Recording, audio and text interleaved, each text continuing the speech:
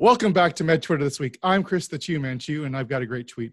Dr. Avi Cooper, my friend Dr. Avi Cooper says, why can furosemide improve dyspnea/pulmonary edema from acute congestive heart failure within minutes of administration? ? The answer does not involve diuresis. We'll talk more with him about this tweet after the intro.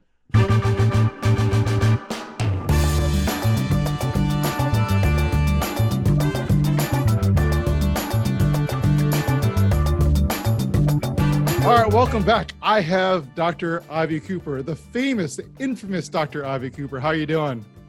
Good, Chris. It's so good to be talking to you. So I think most people know of you, know of your presence on Twitter, your great threads and tutorials that you've been doing over the last, I think you really picked up over the last half a year even, a little more than that. Yeah, really in the last 6 months I've been doing it more, yeah. And you and Dr. Tony Brew and Dr. Hannah Abrams now have this great podcast called The Curious Clinicians, where you guys are sort of culling a lot of the threads that you guys have been doing and then packaging them into podcast form. Is that right?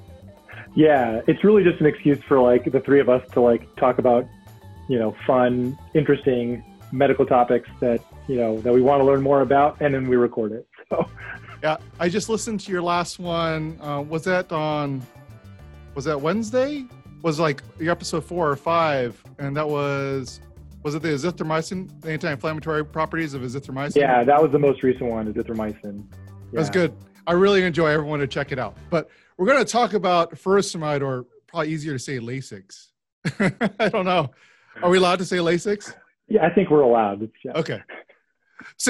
So when you get ready to do these threads, you engross yourself in just like tons of literature for weeks, I assume. Yeah, it's like it usually takes me about 2 to 3 weeks to prepare them actually. And yeah, it's like this 2 to 3 week deep dive into a single topic. And I almost always learn something that really, really surprised me that I just had no idea about going in, which is honestly part of the fun part. What was the first thing that made you interested in to start digging into this? And was this the question you were looking at to begin with? Yeah, it was. Well, I keep a running list of questions that come up or things I come across that I want to learn more about and potentially do in a tutorial form. And this had been on my list for a while. It originally was something that I had heard about as a resident, actually, where one of my co-residents gave like a really quick like chalk talk teaching session, and it came up that Lasix furosemide has this non-diuretic effect, this venodilatory effect, and it just kind of encoded a little bit in the back of my brain. And for whatever reason, I put it on the list and decided to learn more about it and do the tutorial. I don't want to spoil it for too many people, but you talk about the venodilator effect and a bronchodilator effect, and the way you describe and discuss sort of the proposed mechanism sort of just blew my mind. Yeah, it blew my mind too, honestly. It's one of those things that Lasix is a diuretic, and that's how you think about it. But looking back, like I have had patients that get better within a few minutes. They feel better, their respiratory rate goes down. It's always kind of confounded because you're doing other things. You're putting them on non-invasive, or maybe you're giving them nitro. So there's like, you're doing other things to make them better too. But I did have that sense that sometimes people just get better faster than they can make urine. So a lot of times when I hear about venodilator effects, and endotheliums, I think about nitric oxide, and you sort of talk about that there is some nitric oxide effect, but doesn't really explain it all. Is that right? Yeah, one of the studies that I had quoted had actually studied like a nitric oxide inhibitor, and it didn't seem to block the effect of Lasix effect on venodilation. So that suggested that the nitric oxide piece is maybe less important. What was your favorite thing that you gleaned in your whole research, and did you put it in the thread, or were there other things that you wish you could have put in the thread that you wanted to tell us about? Honestly, it was the bronchodilator effect. That just totally surprised me. I'm a lung doctor, and like I just had no idea at all that Lasix works as a bronchodilator. And then when it ended up being the same mechanism as the venodilation, and that the mechanism in heart failure as well, that's what really was like, man, this really ties together. That's a really cool drug. So I don't know if like everyone, if great minds were thinking alike, or just, he read your tweet or whatnot, but Rohan over at Medlife Crisis had a tweet that came out like, I think the day after yours. And he started off with a poll and said, does furosemide save lives? And the poll results were actually really interesting. 48% of people said yes. And he was talking about, well, the reason why he asked this is because, he's a cardiologist over in the UK, and he gets a lot of junior doctors always regurgitating, well, they always say that there is no actually added mortality benefit to furosemide. And then he'll talk to nephrologists and say, well, it doesn't really bother me if they're on it, whatnot. Did you get a chance to see? I think I shared this tweet right before we started talking about, and I don't know if you had a chance to digest it a little bit, but what were your thoughts on that discussion? I guess my thoughts are like, that's a study that no one's ever going to do. You're never going to be like randomized to no Lasix if you have heart failure. Right.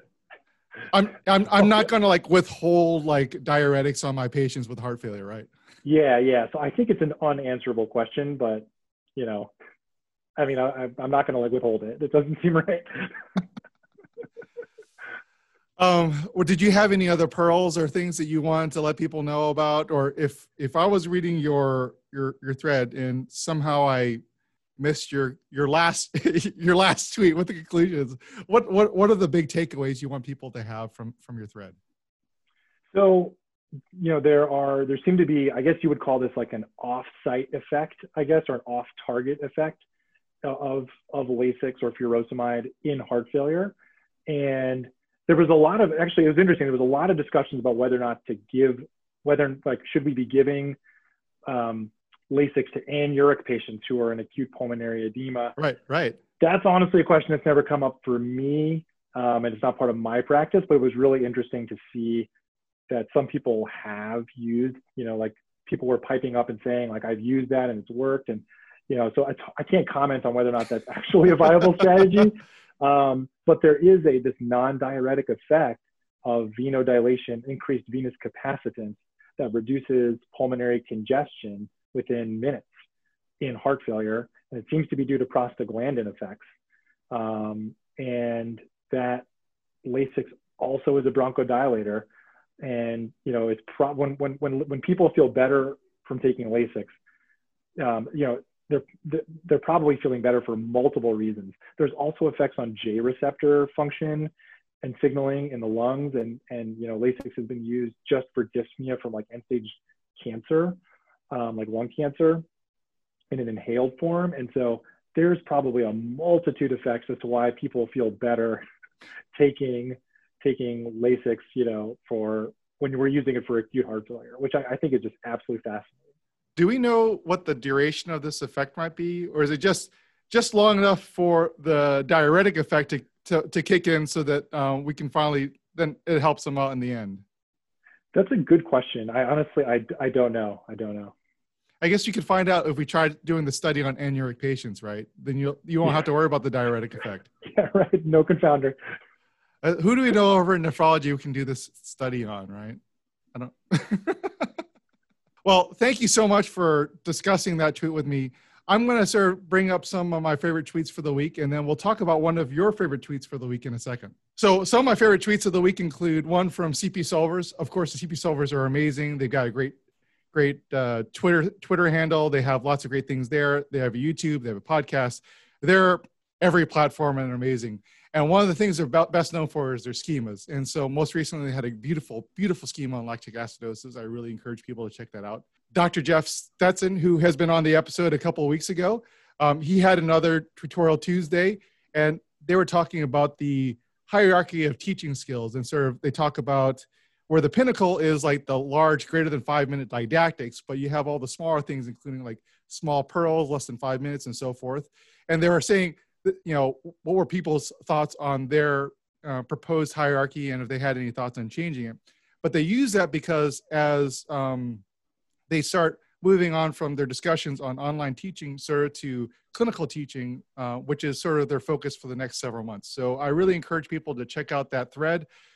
put in their couple 2 cents, whether they think this hierarchy is appropriate, and continue to follow them. They also have a brand new Twitter handle to follow just their discussions. And so that's at MedEdTwagTeam. So make sure you guys follow that as well. So the next is from Dr. Lakshman Swamy, and he has this card game that he's working on getting produced called Critical Care, the Crit Care game. And in fact, I'm actually like a beta tester. I spent like 20 minutes cutting out all these cards. And so I'm still working on a beta testing it. I'm still working on getting dice for it. So once I get that, I'll be able to do some more beta testing. But he's got a quick like 1 minute video on sort of his pitch. So I really encourage people to check that out. I can't believe that he asked you to cut out cards as a beta tester. Well, so I actually reached out to him to beta test, and he's like, "Oh yeah, sure." And I think he sent a PDF, and basically it prints off. So I printed off myself. You didn't have a choice. I didn't have a choice, but definitely I'm going like, if he decides to do a Kickstarter on this, I'm totally in. So I'll let you guys know how it goes. Next is Ben Schwartz. He had ortho Twitter tips. So basically talking that groin pain really is just hip pain, and lateral hip pain is actually bursitis. So I think I say this all the time in my outpatient clinic, but maybe other people don't know this. But so when people say hip, they're probably not talking about their real hip. So then last is the first ID tutorial from the ID Fellows Twitter handle. And they really looked at the importance of source control when managing persistent bacteremia. So they had this case where they talked about a patient who was on day 3 or day 4 of persistent bacteremia, and they're like, what do you do? They're on vancomycin. Do you change up the medications? What do you do? Of course, they sort of sandbag us because the real answer was, well, there's obviously a source you haven't found to have control of. So that's the real answer. So I would have people check out that thread. So Avi, you brought a tweet that I thought was hilarious. I really enjoyed it when it came up recently. Dr. Moyne is a resident over at MGH Medicine. And so her tweet goes, I read hemodynamic embarrassment in a consultant note for the first time, and my sources informed me this is a normal CCU phrase, and frankly, I'm into it. So have you heard this phrase before? I don't even know what it means. I have, and yeah, I think it's like somebody who's, goes into shock. And I agree with Dr. Moyne that it's just a kind of, I don't know if it's a lovely turn of phrase. It's, describing an unfortunate event or unfortunate situation, but it is like this, it's eloquent. And it reminded me of one of my kind of favorite kind of short critical care synopsizing phrases, which is metabolic disarray, which just, it sums up a lot. It doesn't in just 2 words. And I just enjoyed I thought her description of the phrase was really well done. And then the thread was interesting as well. We were getting into like the etymology of embarrassment, like the French origins and like its other connotations besides like shame. So I appreciated that she did that. I'm trying to imagine like someone with hemodynamic shame, just like right, exactly. Do you so besides that and metabolic disarray, do you have any other favorite sort of turns of phrase that you learned about since joining medicine? Oh, I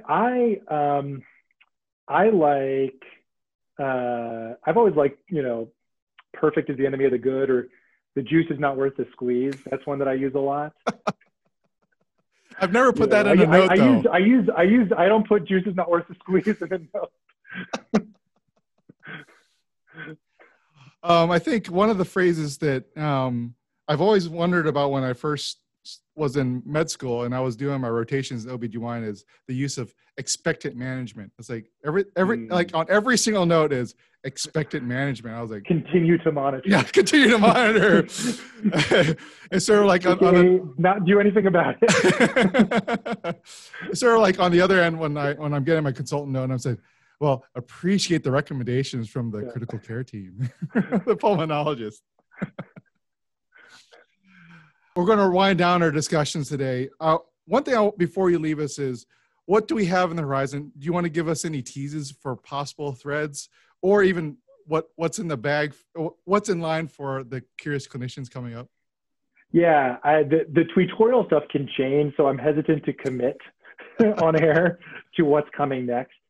But our next Curious Clinicians podcast is going to be on why saline is actually abnormal.